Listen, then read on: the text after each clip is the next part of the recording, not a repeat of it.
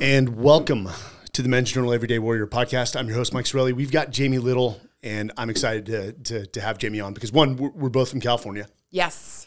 You're Lake Tahoe, which was much more pretty than San Francisco in a different way. But your whole life there up to high school? Or I lived there until I was about 12 years old. Mm-hmm. So great memories, rode horses up there, did all the things that you would in an outdoor world. It was it's heaven on earth up there, as you know, growing up and going up to Tahoe. And then totally different scenario. I moved to Vegas when I was 13. My mom took a job. So was that a culture shock? Culture shock. And at the worst time of your life, right? I mean, I'm turning 13. You're going through all these changes. I didn't have a dad in my life. So it's me and my mom. We go to Vegas.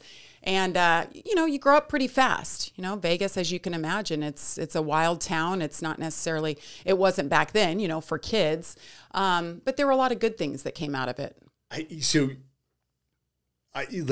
never understand how people live in Vegas. Because when we come in, and usually it's been with like recon Marines or SEALs, we lose our freaking souls and we're like, get us out of this town now. It strikes me that people live there. But that town is, it's got, I think Vegas is, shut up, Siri. Vegas is one of the fastest growing towns, isn't it? I mean, they've got the Raiders. It's growing. Oh, tremendous. It's every time I go back, my parents still live there and I go back all the time. Great place to live, especially now. I mean, all the golf courses, you've got Summerlin and Green Valley, the different sides of town. And if you're not a gambler or you don't have an addictive personality, it can actually be a very normal place to raise kids and have a normal life. But it's changed fast and it is growing. People are moving there in droves. You mean not all of Vegas is like the Strip? That's right. I'm joking. There is life outside. And it's funny. I do get that question. Like, you live in people live in Vegas? Like, yeah, and I don't live in a hotel. We actually live in the desert. And you don't work at a casino? That's right. Yeah. All right. So for everyone listening, Jamie, you probably recognize her. A NASCAR reporter, started with ESPN X Games. But the fact that you broke in, and we had Erin Andrews on. Yes. God, it seems like forever. And she was great. But a woman to break into NASCAR, I'm going to use the analogy as like a Californian in Texas. There you go. And it's a little odd. In fact, Will is as Texas as it comes, Banderas, Texas. And when he first interviewed, I said, I'm from California. He sort of paused. He's like, okay. I think you said, you're like, just so you know, I'm not gay. I'm like, that's great. I'm married too. It was a little weird, but and you got the job. Yeah. So he, funny enough, we had an office in Dripping Springs, which is not far from here, and it was right across from a fire department. God bless them. And they were doing some drills, and they were loud one day. And myself and another guy named Noah go and look out the window, and he looks up because he's a video editor and does all our video content. And he's like, "Hey, what are they all doing out there?" We're like, "We don't know." Will, he's like, "Are they playing cornhole?" And me and this guy look at him, and we're like, "What the?" I know some fire guys. I know they're not doing anything. What were they throwing sandbags around? No, they were drilling, and it just the text in them. So, but you said something very interesting, and I didn't know that from your background and what I read. So, born and raised in Lake Tahoe, but you said when you moved to Vegas, you were without a father. Yeah, my dad really wasn't in my life after I was 4. So I was an only child raised by a single mom. And my mom, she was a badass. Like, she did whatever it took. But the crazy thing is my mom was a seamstress. Like, she got this job making the costumes for the showgirls in Lake Tahoe. Because as you remember, there were showgirls and big entertainment. On the Reno side of, on the Nevada side exactly. of the, and huge names would be, I mean, Sammy Davis Jr., Bill Cosby, back in the day, like, that was the place.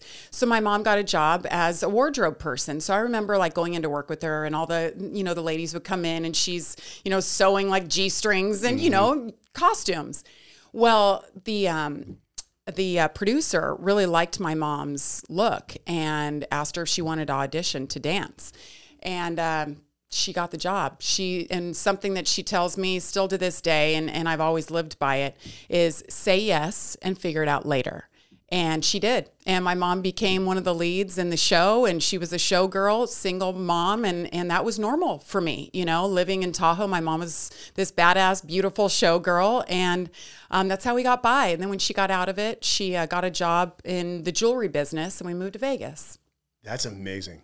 People always have this notion that you got to go in with this like plan. There's a great guy who's a mentor, a guy named Larry Robinson. He's the VP of development for Folds of Honor, which is a great organization. Oh, yes. So they support NASCAR, big in NASCAR. Yes, we appreciate them. His motto is always go before you're ready. Or, hey, it's like a plane taking down the runway, that's being built as it goes. Sometimes you just go that direction with momentum and figure out the rest, like your mom said. Yeah, and that's kind of been my life. People always say, well, how did you find your way into NASCAR? And it was like, I didn't have this grand plan. I literally just had a love. I was a tomboy. I loved anything with a motor, like the sound, the smell, anything. So that's something. Starting at age probably 3 or 4, because when my dad and my mom were married still, he had a dirt bike, and I loved to ride on that dirt bike with him. Wait, so did you have one of those mini dirt bikes? I didn't. I just rode with him on his, and I just hold on and you just hang on. I'm like, I just loved this. It was like this visceral feeling. Like I never forgot it. So when we moved to the desert in Vegas, that's one great thing that came out of moving there. Like dirt bikes were huge there. Yes, so I met some guys who rode and they raced in this sport called Supercross. And I loved to tag along, but something like inside me at 16, 17 made me realize I need to tell the stories of these guys and what they go through, like physically, mentally, getting out of school just to chase their dreams. And that's how I found my passion. And I didn't have a plan. And getting to where I am today, it was never the grand plan. I just kept following my passion, and it took me there. I want to ask you a question about your mother, because she sounds like a badass and what we call an everyday warrior. Yes. I've met more single moms that are more warriors than some of the people I served with. Yeah. Did she just sacrifice for you to lay a path? Absolutely. Absolutely. And the best thing that she could ever do is just set that example, and I grew up without boundaries. I didn't know a role could be man versus woman. It was just, you did whatever it took. We lived in Tahoe. It was going to snow 4 feet. My mom's at work. Well, who's going to shovel it? I did. Who had to start the fire and cut the kindling? I did when my mom was at work. Like, you just did whatever it took. It wasn't like, well, that's a father role or that's a guy role. And that served me very well in my life. Yeah. I mean, that's still to this day how I look at it. I'm not like rah female. It's pretty cool to be the first or, a trailblazer, but I've never been the rah type. I just want to be one of all of them. Yeah. So I just had, she's a partner. This is Lisa Jaster, Delete the Adjective, where she was the third woman in the history of the Army to graduate Ranger School. This book just came out. In fact, I'll give you this book. Awesome. So she did it at the age of 37 as a mama too. So the 2 women prior to her were in their young 20s. Wow. And, funny enough, people, when she went on social media on Facebook, she's like, hey, I got this opportunity to go to Ranger School. Should I do it? You'd be surprised at some of the comments. They're basically like, that's not the role of a mother. Mm-hmm. That's, if you go away for 3 months to go through Ranger School, or actually I think it's 2 months, ended up being 6 months for her because she got rolled a couple times. They said, if you're not there for the little things, your kids won't come to you for the big things when they're older. And she said, to hell with all those people. And she's like, I'm actually, and you use the key word, I'm setting an example for my kids to follow. And the family actually rallied behind her. But, yeah. And that wasn't her plan starting out, right? No. It's just something that happens as life evolves and you realize maybe something is calling your name. And it doesn't mean that you failed at something else, because that's what you set out to do in your life. Let me ask you this. I know you won. Your husband's name is Cody. We'll get into how you met Cody. Yeah. In La Jolla. So posh. But do you raise your 2 kids differently? Again, and I'm sorry, your son, Cody, is how old? Carter. Yes, Carter's 10 now, and my daughter's 6. Do you raise them differently in any way? Differently from each other, or different? In terms of principles in life, I mean... Yes. I mean, my husband and I are very much on the same playing field, just very real. Not spoon-fed, get outside, get your hands dirty, find what you're excited about. Is this how we were raised at 8? Get out of the house, come back at 5 when you hear the dinner bell? Absolutely. Yeah. Yes, I'll call you when dinner's ready, but I don't want to see you until then. And I mean, I started at 8 years old. I fell in love with horses, and I volunteered at a ranch where people from San Francisco came and paid to go horseback riding for an hour or 2 hours. 8 to 12, I worked for tips. That's how I got my first horse, and that's how I afforded his board, because my mom couldn't afford that. Yeah. So I learned a lot of lessons that way, and that was being outside every day. That was working around animals. I think that shaped so much of who I am today. And it's hard in this world to raise your kids like that, right? Because you'll get reported. You'll get reported. You're an absentee parent. Well, and it's just so much easier to give your kid, a screen. Here, fill your time. I know where you are. I can see you. Sometimes you have to let go. I'm one of those parents. I'm just like, go get on your bike right now. I don't care if you're 6. Go out and ride for 30 minutes. I don't want to see you come back in the house. I know you're going to be fine because you're smart. You know where we are. But I know I probably make the grandparents nervous sometimes because I'm like, just go. Get outside. Get confidence in yourself that you're okay riding your bike without anybody around. Do kids still play kick the can?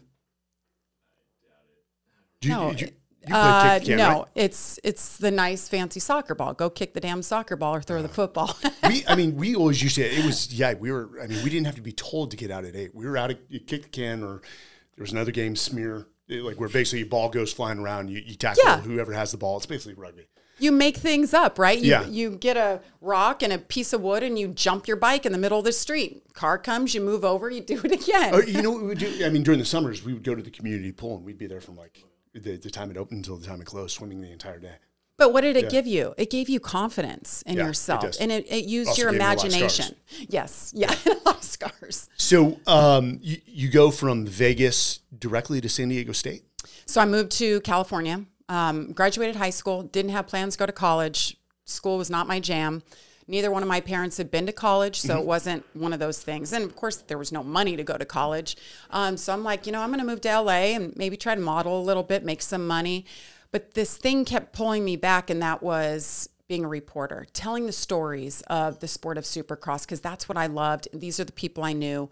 And I literally went up to a guy when I was 18 at a race. He had an ESPN microphone in his hand. And I said, hey, I want to do this. What do I need to do to get my foot in the door?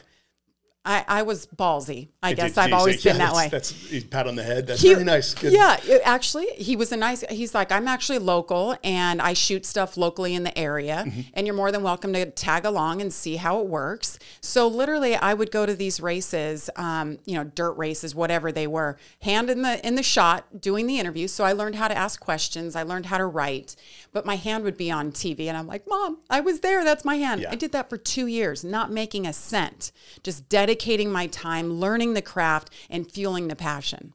Were you mainly watching just the overall operations or the specific reporter and what they were doing? It was, I was the reporter because it was one of those, like the guy has the camera and he's asking the questions, with the microphone underneath. Gotcha. So I helped him in that way. And then I became the live announcer for Supercross. So here, I think I was 20. I was going around all the stadiums in the country, $500. They'd fly me there. At 20? At 20. This is before you went back to school? Yes. So I decided at that point, fast forwarding, once I went to LA, decided this is what I want to do. Then once I was moving up and it was like, well, I'm going to be a live announcer, I better get something to fall back on. I need to get my degree. And I felt like my friends, people my age, were passing me by emotionally, I think, in that regard. So I got my associate's degree and then I decided to continue. So I went to San Diego State, but I was working on the weekends as a live announcer and then I was getting my journalism degree. So it all worked out. And yeah. So when did you finally get into San Diego State?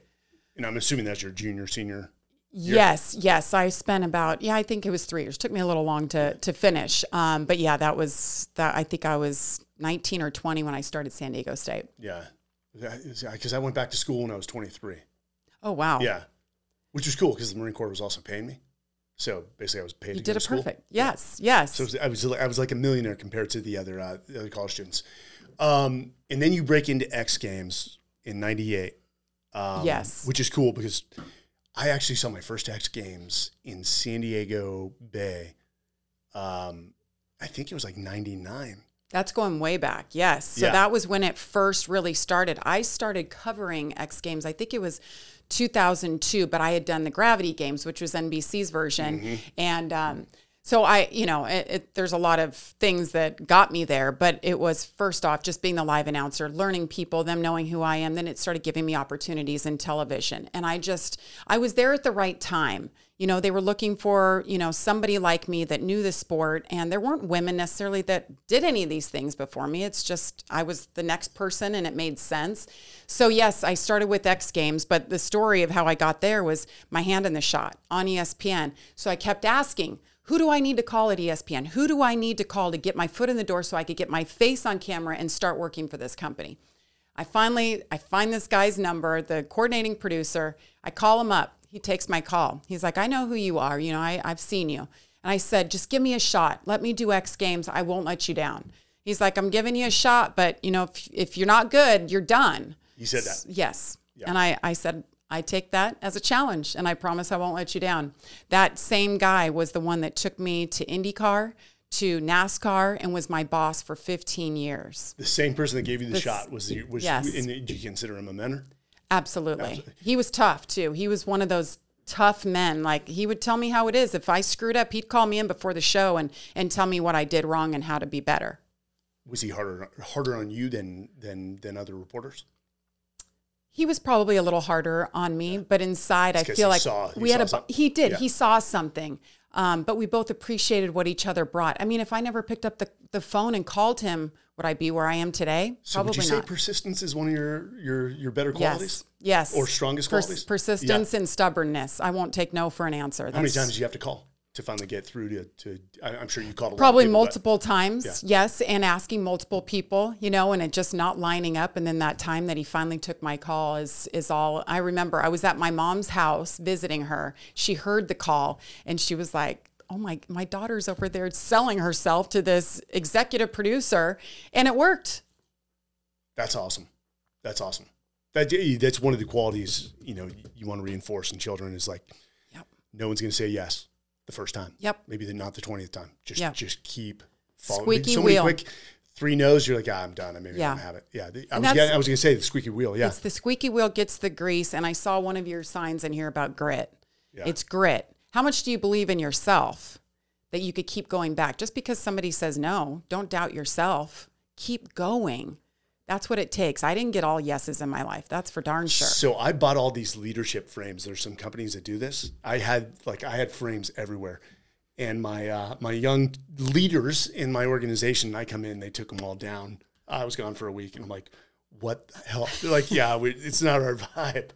So they hung one of them in the bathroom that says, we were stronger together, and it has like a big fish chasing a pool of fish, and then a much bigger pool of fish. They're like, this is corny. Yeah, we got rid of all of them. I like it. I like all these sayings. I want to take a picture of them. Yes. Oh, there was a lot more, but I got voted down. It's like the wall of badassery. Like that's what I wanted to do, was create the whole wall on the outside of just with those definitions of execution, determination, grit. Because funny enough, your opinion, if you ask somebody to define determination or persistence, do you think you'd get a good answer? If you canvassed 100 people, how many do you think would give you a actually good definition of what it is? No, and I think it's a generational thing. Why aren't we teaching that in school? Why don't we? Should be. Yeah. Yes, absolutely. Not just how to learn how to program or, you know, all these things that the kids are learning now. It's mind-boggling. But, you know, hindsight is 20/20, right? If you can only go back and teach the things that you know you need in life and stop teaching the things that are obsolete, you need those human qualities, like you said. The soft qualities. Yes. Like, how do you get up? How do you pull yourself up from the bootstraps if you fail once or you're told no once? Just because somebody tells you no after you worked your whole life and gotten your degree in something doesn't mean it's over. You just have to find what works for you and find the person that believes in you to say yes. And that it goes back. I always give my bosses so much credit at Fox, but they are incredible in that they believe in me, and that every time I've gone to them and asked for an opportunity, they give me a chance. And I'm not talking just a chance like, okay, let's sit in a room and just talk and we'll judge it. It's go on national TV and see how you do. And if you fail, it's on you, but we gave you a chance. And to have a boss like that in anything, I think is so key in growth and potential for yourself. I don't know how closely Fox News is related to Fox Sports. I'm sure separate CEOs, but I've been so impressed with Fox News. I mean, every time I've called and asked for a favor, well, I'm going to say a guy named Gavin Hayden, who's the EVP of Fox, like, let's get it done. I mean, they are just a great organization. I know it's not for everyone in America, but absolutely, and they are. And we work together. Fox News supports, you know, NASCAR and sports and all of that, but they are very different. But I think, you know, philosophies, I think, when it comes to talent, on-air talent, how they treat people, how they allow you to expand your wings and try things. At my former employer that we've been talking about, it was not that way. It was absolutely stay in your lane. Absolutely, you're a pit reporter for racing, and that's where you're going to stay. And by the way, you're lucky to work for us. Yeah, so you can stay there, and that's not. Just you are lucky to work for me. Yeah. How often do you talk behind my back? The voice is in his head right now. Well, Jordan's like, yeah, they talk shit when you leave. I'm like, not Will. Not Will. So, I mean, the X Games, I love it, man. I'm a big fan. I don't think I'd be a good reporter because it would just be like, I'd be screaming like Joe Rogan on the side. You know, like, oh! And half the time I don't even know what they're doing. I'm like, that was just badass. I mean, they fell. You know, I'll give them praise. But so I understand the motocross. But then when somebody comes to you, I mean, did you ask to go to NASCAR, or did they say, hey, Jamie, we need you to? Yeah, a little bit of both, actually. So yeah, I was in the midst of the heyday of X Games, and it's so cool. Like, I mean, that was for people our age. Like, that was such a monumental time in our life. Like Travis Pastrana, you know, every time we had X Games, we were seeing things for the first time. The first backflip, then the double backflip, and all this stuff. I was there with those riders in the moment. Travis Pastrana is an amazing human being. Known the kid since he was 12. No kidding. 12 years old. Was he competing in the X Games? He was already freestyle motocross. Yes, he was a young racer. So let me ask you this. And I was going to bring him up because I know he just finished 11th at Daytona. I don't know if is that pretty good for somebody who's been incredible. Okay. Like, I mean, he did incredible. Didn't he made a big mistake though? He continued to lap when he was supposed to pit. Yes, I think he missed his pits. But he did lead that lap. He's like, I stayed out and I led. That's so Travis. Let me ask you: is it something that you put him on a motorbike, you put him in a car? It's just natural. Anything with an engine. Natural and some screws loose upstairs. But the funny thing about Travis, he's a genius. Like, he is really smart, like off the charts. He can in school, like just one of those. He's almost like a savant. So you're like, how are you so crazy? Like, how do you do such incredible things? But to him, they're not crazy. He's just pushing the limits to see what he can do and to further the sport. But Travis Pastrana, if you go back and just see some of the moments that he's had, he's incredible. He should have died 10 times. He's had countless concussions. I mean, I probably witnessed 10 of them just in my years covering him. All the broken bones, everything. And then he comes out and says, well, my one bucket list is to run the Daytona 500, because that is the one thing I sucked at was NASCAR on pavement. I just couldn't race. I couldn't figure it out. So he came back with a great team. And it was, to me, one of the coolest stories about the Daytona 500. I mean, you have he's an icon in the world of motorsports, and he was able to finish 11th. It was a really cool story. It's a testament to his character. And he basically said, he's like, I'm good. This is my swan song with NASCAR. Yeah, but I'm like, whoa, dude, maybe you should look 11, at come join us and let's see what you can do. But he's just one of those guys, he can do whatever he wants. He makes a splash, and he's a great human being and has so many followers. And I just think he's a great example for that younger generation. So, here's the obvious question. I'm sure everyone asks you this. It's just within the special operations community, which is male dominant, I'll say sport, whatever you want to say. We like, once a woman, like, we're like, okay, you're good to go. It's like a little sister. Yeah. I'm assuming it's a little different in NASCAR. How was that breaking in? Did you receive a lot of, I'm sure there's guys that are just great leaders. They're like, hey, very nice to meet you. Yeah. Talk about it. But were there others that are like, yeah, get out of here? Yeah, I think you have a little bit of both. The good thing for me is, I took the steps to get to where I was. It wasn't like I just came, I was this unknown woman and I came in 2007, like, here, I'm here to cover NASCAR. And they're like, no, if you're not part of NASCAR, that fraternity, it's hard to get in. But once you're in, like you said, it's like, all right, you're part of us. You belong here. And the fans, I mean, they'll eat you up if they know that you don't know what you're talking about, or you're just there to ask questions and be a pretty face on TV. You're screwed. I know what you mean there. Yes, I know. I like the look. But so you said something earlier about your relationships with the participants, with the drivers. That's everything. Absolutely. Is that what makes or breaks? I remember Aaron saying that. Yes. Is that like you actually had this genuine, authentic, I want to get to know you beyond. Yes. And Erin's the same way. She and I worked together. We covered some things together back in the day. I admire everything that she has done. Obviously, she's set an incredible, she's an incredible role model. But what she's done in climbing the ranks, from college sports and moved her way up and she's embraced that role. No different with you. Right. Yeah. But the only way that we make it there and we have the staying power to be here. I mean, this is my 17th year covering NASCAR alone. That doesn't include IndyCar and X Games. I've been around a long time. And that's because you're trustworthy. You do a good job. You culminate those and cultivate those relationships so that you have the trust, so that you get the stories that you can report. And people enjoy listening to you as a reporter, not a woman, not a man. Yeah. You're a reporter representing and I'm really a sport. zeroing in on the fact that you're a woman. I would be interested. And you said trust.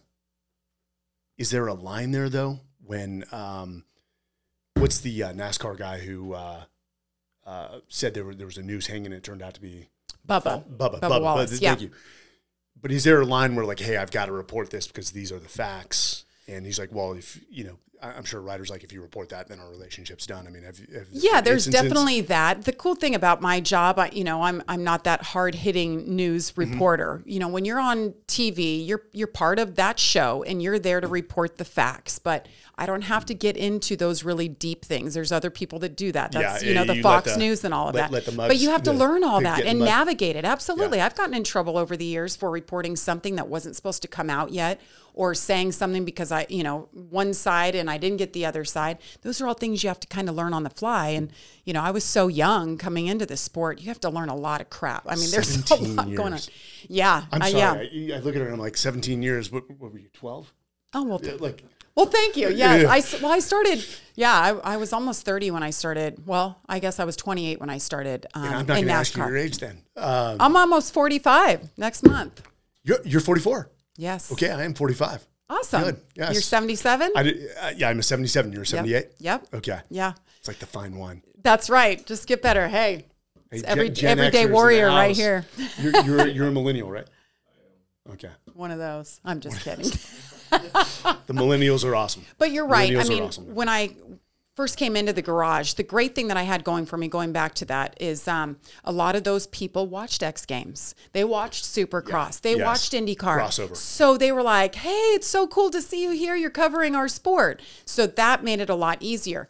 But it's funny that I never saw the way that I'm looked at when you walk into the garage and you're newer to the sport until one of my colleagues, a guy, was coming over to start covering NASCAR. I worked with him in IndyCar. And he's like, I walk in here with you and I feel like we're in a jail. And like that woman is walking through in the way that they all stare at you. I'm like, I don't even notice that. And I think that's the biggest thing. Sure, they can look at me because I'm different, or I'm the one of the few females walking around back then.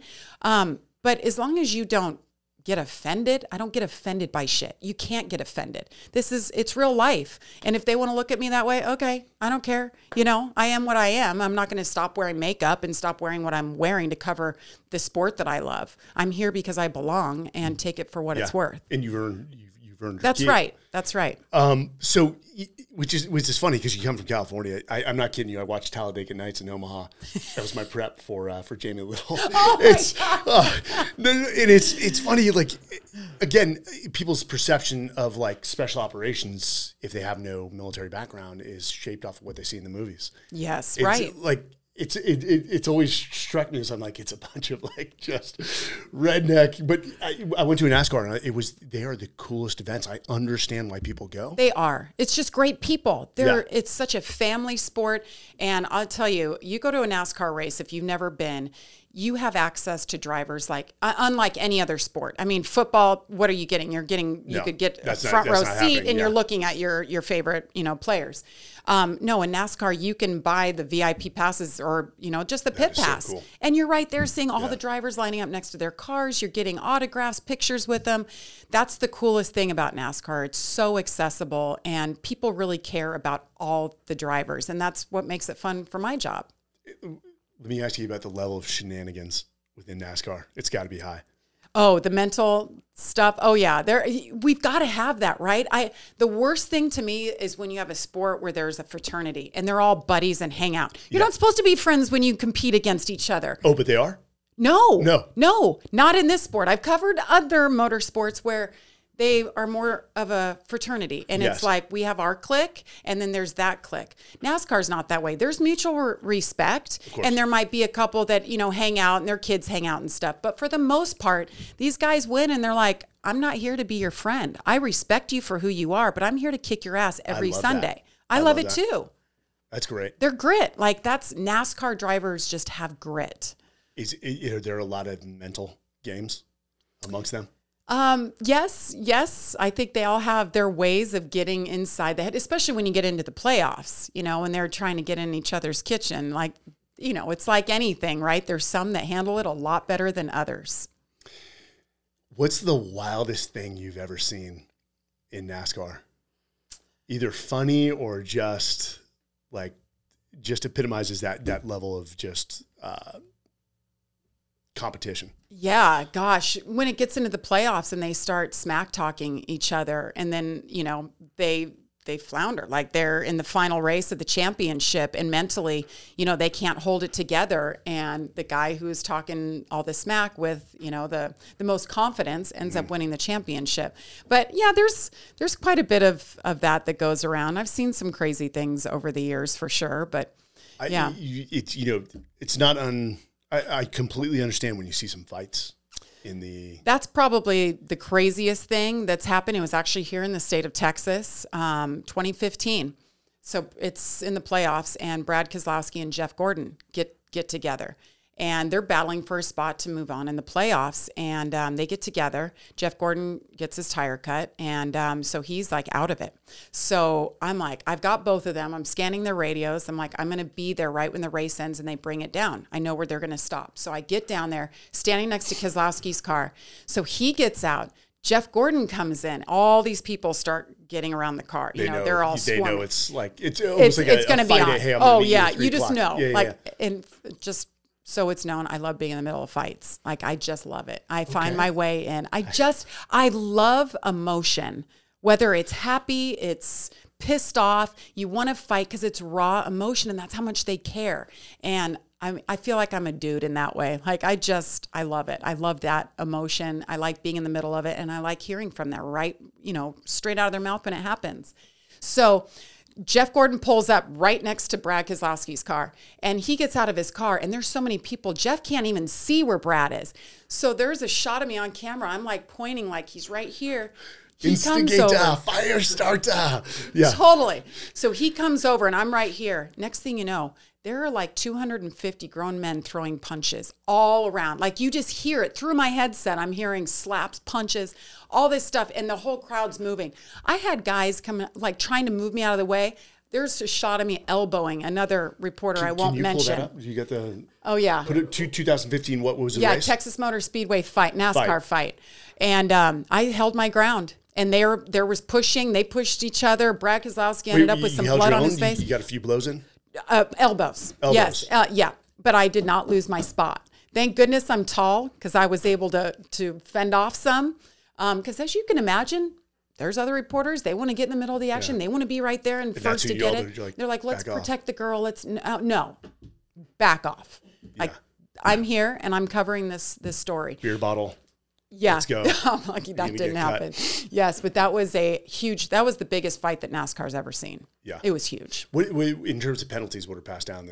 Like crew members that aren't part of it. I can't remember if it was a points penalty, but definitely crew members, like, this isn't your fight, so you're out for a couple of weeks. I think there were some of those. Was Gordon's tire cut by... Yes. It was. Yeah. They got together, cut his tire, went down. Jeff's, he's winding down his career. People want to see him advance, go for the championship. Yeah. So, was he a class act? You seem like a... Jeff is awesome. Yeah. He worked with us at Fox for a couple years, but he is an interesting dude. Like, he's so classy, but he has this side, like, he was a NASCAR driver, but then he's like New York, Saturday Night Live. He looks like, good looking, has the beautiful model wife, and he likes to party. Like, This guy has fun. Like, what is it out in the desert outside of Reno? Oh, the Burning Man. Burning Man. Like, Jeff Gordon goes to Burning Man.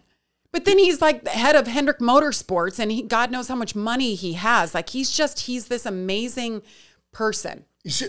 Have you been to Burning Man? Okay, so I'm standing right there. Jeff's coming right up to Brad Keselowski. Look, he's like, where is he? See, I'm pointing.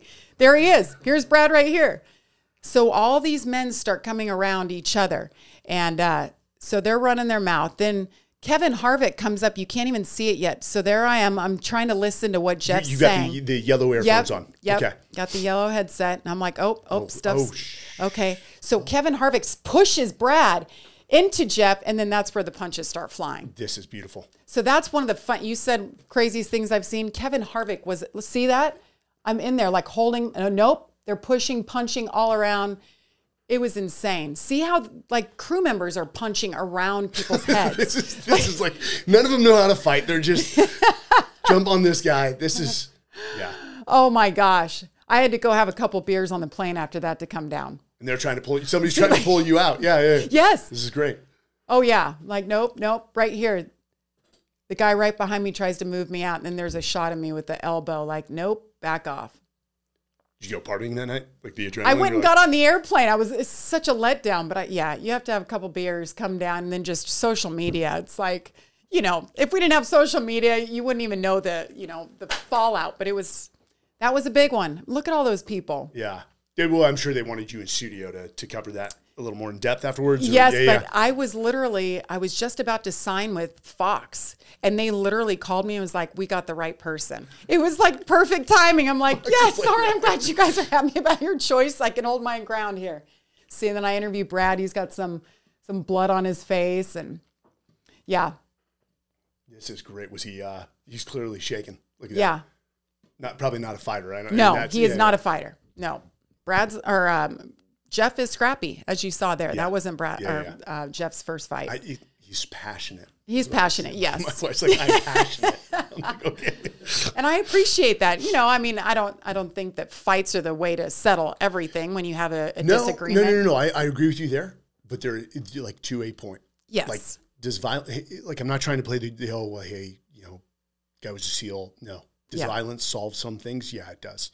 When there's no more civility or logic to be had, and there's evil at bay, this probably not. Yeah, violence does solve some things. Yes. Yeah. I think sometimes people just need to be punched in the face. To be honest, I mean, Mike Tyson's quote was, "What was it?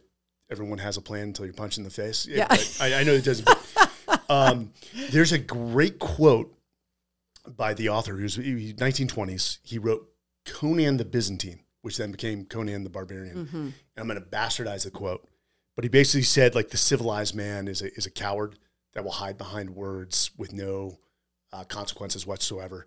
And since this guy wrote Conan the Barbarian, had studied savage culture, and he said there was a respect within savage culture that if you ran your mouth, you could end up with your head bludgeoned in by a axe. And it goes. I think there's very little accountability for the words that come out of people's mouths.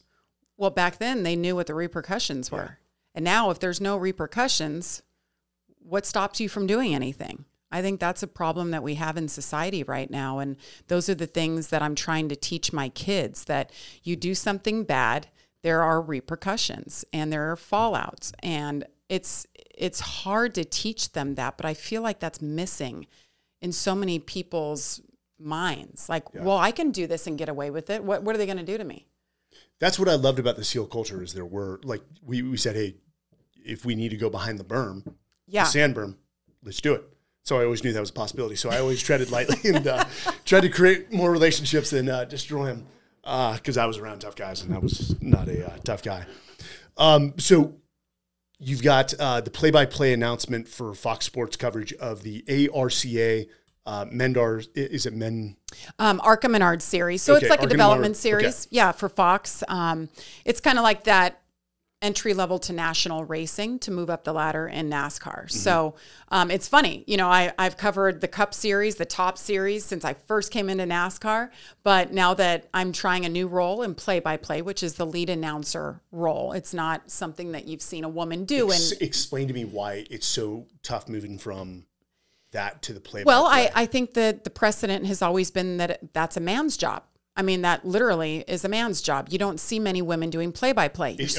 When you say man's job, are you like predominantly past yes, drivers? Absolutely. Okay. No, play-by-play is, the Joe Bucks of the world. That's the play-by-play role. You're the lead announcer. So that's just been a man's role. That's just the way that it's always been. In 17 years, you know the sport better than most. Right. Absolutely. You would think that experience in covering the sport, warrants that. But it's just the way that it's always been. And maybe before me, there wasn't a woman that ever said, hey, I want to do that. Sign me up. But I've had to go backwards and start at the bottom to work my way back up in that role of play-by-play. I'm still pit reporting for Cup and doing all of that. But now this year, I'm doing play-by-play for the NASCAR Truck Series. So moving up another notch, which it's been amazing. So here's where I'm having trouble understanding why most people wouldn't step back. They're like, no, I'll stick with just the NASCAR reporting. So why would you do that? I like being challenged. I like getting out of my comfort zone. Which I love that. That's where the true growth and learning takes place. Absolutely. And, I ask myself this because it gets stressful. You do something new and all eyes are on you. If you fail, well, it's on you. They're going to say, told you so. That's the worst thing that could happen, right? So I ask myself sometimes, I still do, like, why am I doing this? Like, I'm a mom of 2 kids. I have nothing else to prove. I've been here for so long. I'm good at what I do. Stay in my lane. Most people choose complacency. Absolutely. And so at 42, I guess, is when I first started doing play-by-play. I challenged myself. And now this year, challenging myself doing the Truck Series. It's a huge job. It's a big step up. But the fact, and it gets a lot of attention because a woman hasn't done this role before, which that's fine. I'll be the first one. It's a responsibility that I'll take on. If it opens the doors for more women who want to do this to come forward, or producers to say, yeah, it's okay. People are going to accept the fact that it's a woman calling a race and it's not that a man with a deep voice calling the finish of a race. Does that make a difference? As long as they know that it's okay and people are going to enjoy it because they're good at their job, then hell yeah. Who's next in line? Yeah. Competency above all else. Yeah. I don't care who you love, what you look like. If you're competent, absolutely. You got a place on my team. I'm a big believer in the right person for the job. If you're right, you're next in line, it's your job. Yeah. You're not filling a void. You talked about stepping outside of your comfort zones, even at our age. We're young. You're right. We just had Stephen Kotler. Do you recognize that name? He's 14 books, 11 bestsellers. He just wrote a book called Gnar, country as in gnarly. Yeah. So he taught himself how to park ski, which, stunt skiing at the age of 53, which is unheard of. What? But he's written great books like Stealing Fire, which actually he came into the SEAL team I was at and studied us. But basically he talked about the superpowers of aging that you develop, that knowing that park skiing, you can learn it at 20 and you could sustain a lot more injuries. You can't do that at 53, so he had to do it in a smarter way. But he was doing tricks before he knew it within 3 months. That's amazing. Yeah. Because that goes beyond the emotional and psychological. It's a physical thing that holds you back. How often we say, well, I'm just too old. I can't. Old dogs don't learn new tricks. Let me ask, from a personal perspective, as a parent, do you push your kids outside their comfort zone? Yes. Because I can see, you see the limitations in them. Like my son is playing soccer right now and he's about to start playing football, which I'm nervous about as a mom. You see all those things that could go wrong, but flag football. It's or regular. Yes. Okay. Regular football. Yes. So, all those things that can go wrong, but that's not me. That's not what got me where I am. So I have to let him go try it. You figure it out. If it's not for you, you don't like getting hit in the head, then we won't play it. We'll find something else. But I absolutely, I am big on giving back. Earning your keep is what I always call it in this life. Nothing is free. And even though your life is great, my life is freaking great. And I have everything I could want. I have to still earn my keep. And by doing that, you get back to your community. And I love animals and I'm all about rescuing. So dogs. Dogs. all I'm cats? a huge dog person. All Yes. about animals, but yeah. What's your favorite breed? Pit bull. Of Pit bull. course. Okay. Yeah. I love underdogs. That's just me. Yeah. So I've got Pit 4 bulls dogs get a at bad home. rap. Yeah, absolutely. Yeah. Oh my God, my dogs are freaking amazing. I've got 4 rescues at home. But I make my kids come with me to, help foster those, whatever it takes to help these animals and see that animals are in need and the importance of adopting over buying from, some puppy mill. Yeah. But those types of things, like kids, they want to go play with their friends. They don't want to go and serve. They're going to a food pantry in Indianapolis tomorrow with my husband. My mom always made us do that. Yes. Nope. Thanksgiving, you're going to the food shelter. Yes. You're helping out. And you remember it to this hated day. We hated it right. at the time, but now I understand what she was trying to do. Because you didn't understand. No. But it's out of their comfort zone. It's like, why are we doing this? I don't want to do this. I love doing that. And I'm trying to teach them through my actions. So everything that I do, I want them to understand why I'm doing it, why I have to leave you every single weekend. That's the most I can do. So do you explain that to them? Like, hey, mom's not going to be home because I've got to go. Yes. The food we put on the table is. Absolutely. And it's funny, people, like sometimes my husband's like, you don't have to tell them that. But yesterday my daughter's bawling when I'm leaving again. I leave, right now I'm in this stretch of 20 straight weekends on the road. So I'm home for like 2.5 days. Throw up do a search for the 1987 Don't Do Drugs commercial. 1987 Don't Do Drugs. You'll recognize this one. So people are like, oh, Mike's just a podcast. No, I'm not. I just got Global Gurus, top 30 leadership experts in the world. So I speak to companies for a living. I've written 2 books, The Talent War and The Everyday Warrior. But I love talking about leadership. I love talking about leadership development and culture. But what people, and you've said it multiple times, the highest form of leadership development is lead by example, which we call observational learning or behavioral modeling. And that's what you do with your kids. Absolutely. If you have it, it's the one with the father. You'll love this one if you remember it. It'll be a blast from the past. Father, don't do drugs. But don't do drugs and father. For me, it's... Right there. Yeah. Do you remember this one?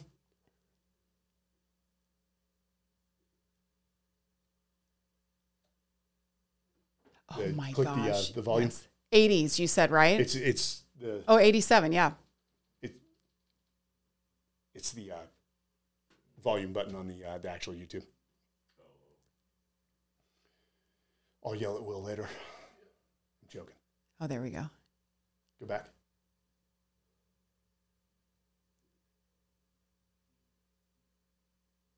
God, the 80s. You remember this one? Yeah, I remember this one.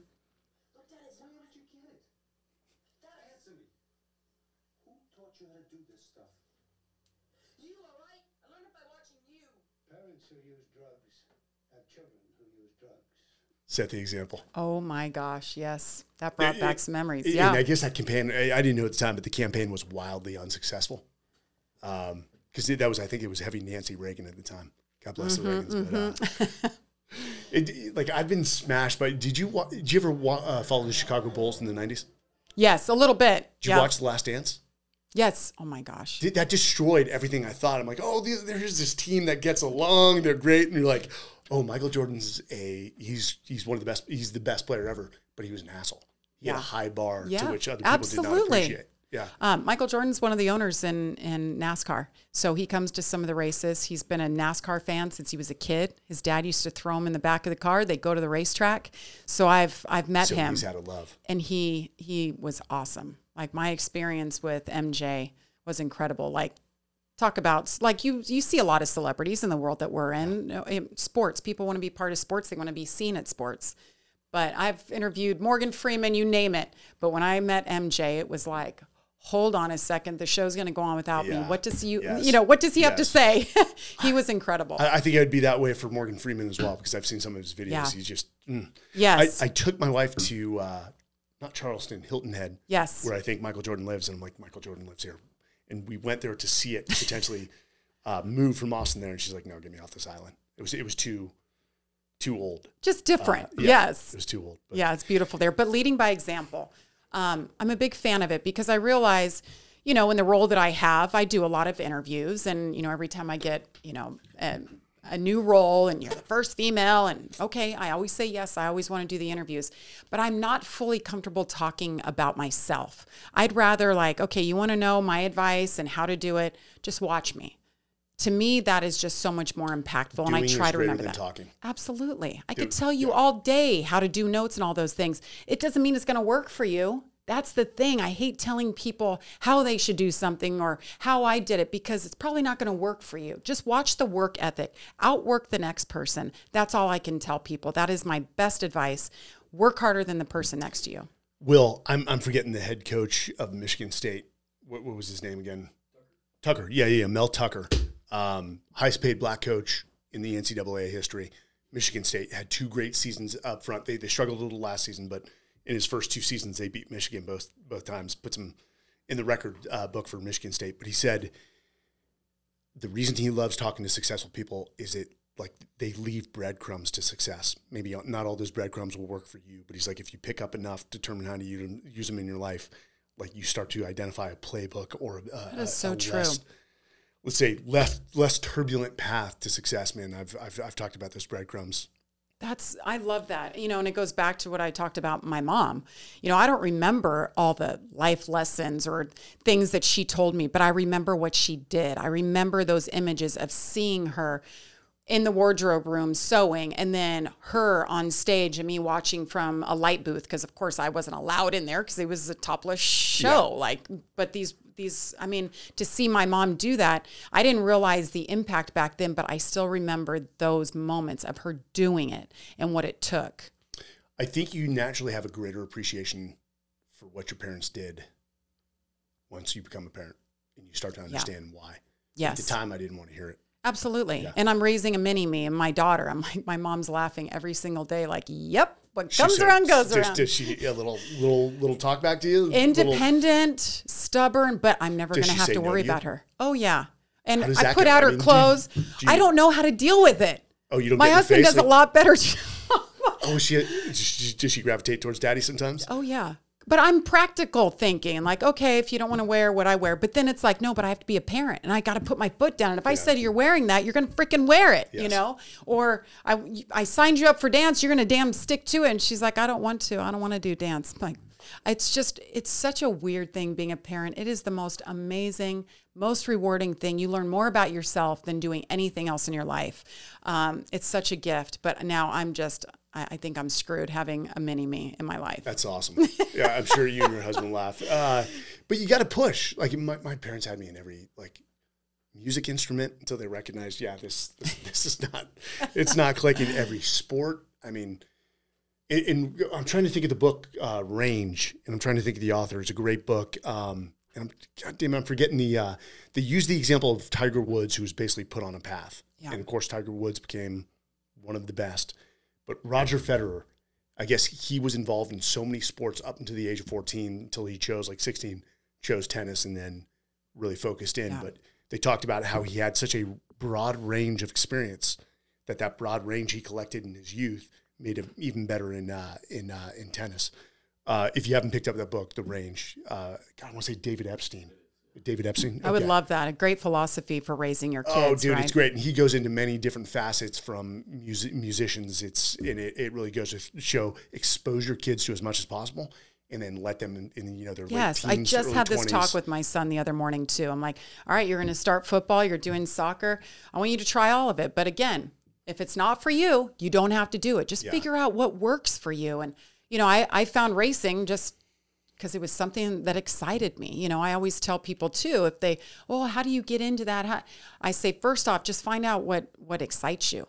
What's your passion? Is there something, whether it's covering a dog show or it's covering a football game, what excites you? Find that and then do whatever it takes, whatever it takes. There's a distinct difference. We used to talk about this in the SEAL teams, and a buddy wrote a book called The Attributes. He was also a SEAL. That there's a difference between quitting and giving up. Is saying, hey, I've tried this football. I'm going to quit this, but I'm not giving up. I'm just pouring that passion into golf because it's what I love. And so there's a distinct difference in getting kids to understand that. Like, if it's not for you, we understand. But always ask yourself, Is it because you're uncomfortable? Can you push further? Maybe Yeah. you're just in a rut, and you may be making a decision that's going to last you for the rest of your life. But I think the most beautiful thing is when somebody finds their calling or their passion when they're younger, and then they just soar. And then it's not like work. You know, the 8-year-old that loves golf so much, they're out there every single day. I just hope that for my children, that you find something that excites you so much that you're willing to put everything aside to focus on it. yeah, and you know, that passion, we both know, I'm preaching to the choir. So it takes some people a while to find It that. does. I found my passion. I didn't know it was going to be my passion. I loved special operations. I loved it because I sucked at it so much. So it was always a challenge. Yeah, right. And I was surrounded with guys that had such a high bar. I'm like, okay, that's Yeah. the bar, and I'd meet it and then identify what's next. But it's been rough since I retired. It's just like, what's my passion? I started multiple companies, some a failure by textbook definitions. Talent Work Group is doing extremely well in the leadership development and executive search. Ended up with this men's journal gig, and we're slowly finding where my passion is, or I guess also it's also what pays the bills. Like there is like explaining that, Absolutely. like, hey, your passion, if your passion ain't going to pay the bills and you got kids, you like Absolutely. sometimes But to me, I think that the secret to life is finding what truly makes you happy, that you enjoy doing and get paid to do it. Not everybody can, but like you said, that range, the more you expose yourself to things in life, the more apt you are to finding something that trips that trigger. You know, if you're just, you know, those blinders on and you don't look outside or that comfort zone, you never go outside that comfort zone, how are you ever going to know if you love something? It's as simple as putting food in front of your kid and they won't touch it. I'm like, you have to try everything once. If you decide you don't like it, you know that you don't like it. It's how funny. I remember my parents giving me sushi and I spit it right up. I think I had to be like 8 or 10. And now like Good for your sushi, parents. I'm in. Yeah. It just took a while to figure it out. But so Jamie, one, congrats on the career and everything you've achieved. I mean, that's one hell of a story, without a doubt. I mean, I'm glad I met you. Thank we you. end this in a certain way. So as if you were talking to your son and your daughter or anyone who's listening who may be struggling, we ask, what's the best advice? What are those 3 things you would tell someone that have led you, let's say keys to your success that have led to the majority of your success, your principles? What 3 principles stand out? Like if you do this, you're on the path to success. It may not, it's never going to be easy, but you're heading in the right direction. Yeah. Well, I've used the word a lot, but passion. You know, find something that excites you, that trips your trigger, makes you excited to wake up in the morning, right? Love, whether it's love for yourself, love from others, love for what you do, and love for life. Appreciate the good things. You know, stop finding the negatives. Stop looking at the news every single day. Find the things that make you happy. I mean, it's If it so leads, simple. it leads. Yeah. Absolutely. Turn off the news and it's like, holy crap, life actually is pretty good outside these doors. It's not falling down and crumbling down, right? And persistence. I think that's everything in life. Whether Which you're you looking are for a mate, right? Walking example of persistence. Yeah. Yeah. Whether it's career, just a job, be persistent about it. What are those things that you want to accomplish in life? Do you want to have a family? Well, I realized at 28, if I want a family, I better like get going here. I've been all focused on my career and I made a conscious effort to put it out there to find somebody so I could have a family. And for me, it happened. I'm not going to believe that you had to push Cody to ask you to marry him. Well, it happened quick once I found him. But, How quickly? well, we got engaged 9 months later and then got married. My wife and I were 6.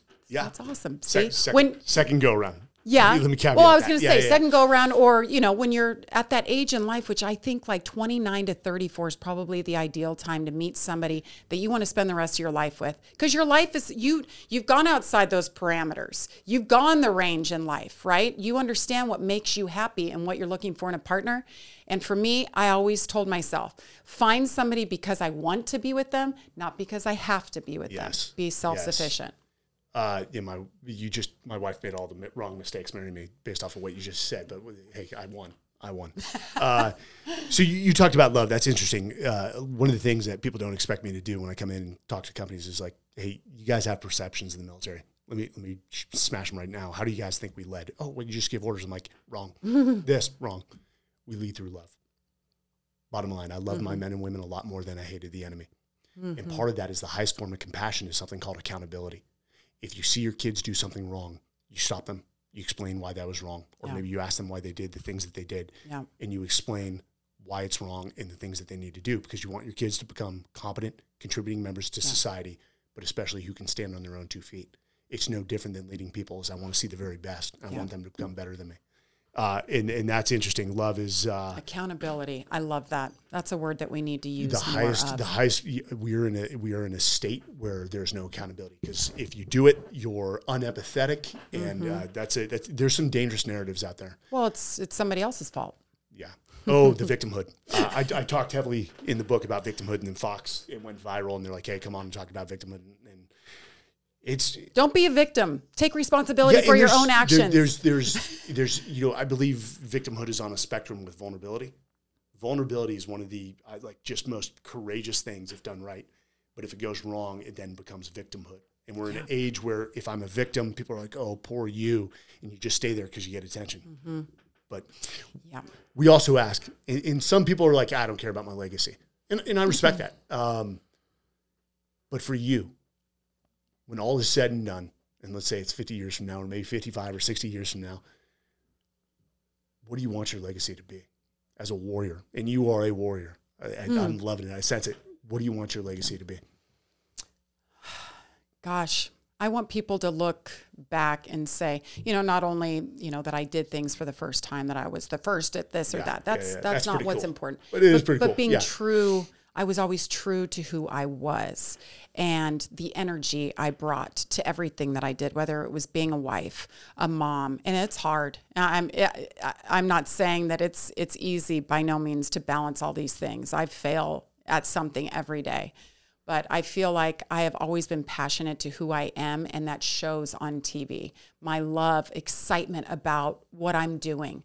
But you have to create that. And I hope that one day when I'm gone, that my kids can say, my mom always did what was right. She was always good. She was intentional, and she led with love.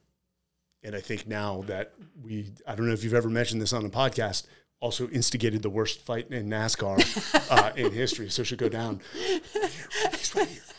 Get the cameras. Yeah, and I hope my kids always say, my mom was badass. That's actually pretty badass. That people are trying to pull you out and you're going in. And that's another thing. I mean, we haven't even talked about the fitness side of life, but just how important it is, Well, I mean, clearly, is it, what's your combination of diet and fitness? Is it, for you, what is that percentage? I mean, you're on the road. It's interesting. Like, it is a huge part of my life, but I'm not anal about it. Like, I'm not a stickler. Like, if I want to have dessert tonight, I'm going to have dessert. But for me, it's a lifestyle. Low sugar, low carbs, more protein, more greens, consistency, and exercise. If my workout today is 15 minutes, that's okay. If it's an hour and a half tomorrow, that's okay. If it's 3 days a week, which is pretty much what I'm doing right now when I'm on the road, that's okay. In terms of workouts, actually getting or doing some sort of, so with your schedule, and this is because I'm on the road nonstop, do you focus more 80% on diet, 20% on working out? Absolutely. Okay. Absolutely. But working out is for the mental. Like, it just makes me feel better. It gives me more energy. I feel like there's those silos in your life, and I try to keep them all equal, and it's hard. And when you get out of balance with the workout stuff, I feel like these silos all kind of fall. And we've all gotten in that rut. So when you can't get a workout in, is it early morning? Yes, mornings. Yes, I learned the other day, I tried to work out like 5. Oh, it was terrible. Yes, start your day off right. Get those, for me, it's like it used to be, I have to do this. I have to work out this long. I have to work out this many days. And it's not anymore. It's like, I want to get my heart rate up. I want to get my sweat on. And I just want to feel good. That's the main thing. That's why I tell people, if it's 15 minutes, I train with sandbags. I love it. In Indianapolis? In Indy, in our garage. Like, I started with sandbags. He's your trainer? Yes, my husband and I just train with sandbags. So every day I've got the workout of the day, and this is what I want to do, and it's been great for me. Never been in better shape. What is his sort of philosophy? Is he like a mix of CrossFit, cross-functional fitness, functional fitness? Yep, mobility. High interval. Yes, all of those things. Like, we've got the the assault runner, and it's terrible. But I love the sandbag, the odd object interval. Like, that stuff is just, it's amazing. In my 40s, I'm one hip replacement down. I know people are like, you got a hip replacement. I'm like, yeah. But I jumped into Everest 9 months, almost to the day. Incredible. Against the doctor's wishes. But what does your typical workout look like?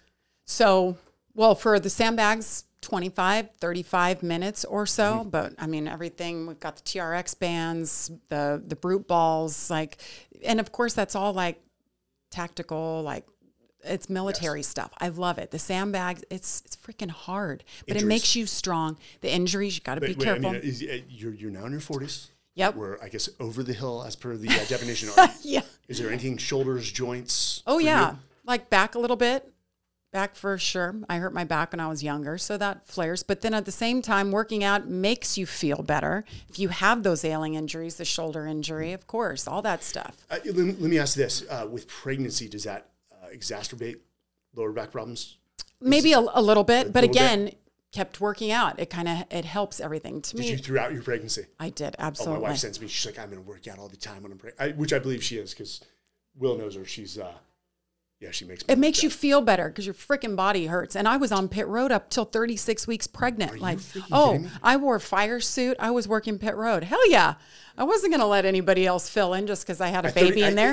I call it the waddle. At 36 weeks, are you waddling a little bit? Oh, or yeah, I you was. start- I was in Victory Lane. I have a picture. My belly's out to here. I'm like, I'm probably scaring the shit out of him right now. He's like, are you okay interviewing me?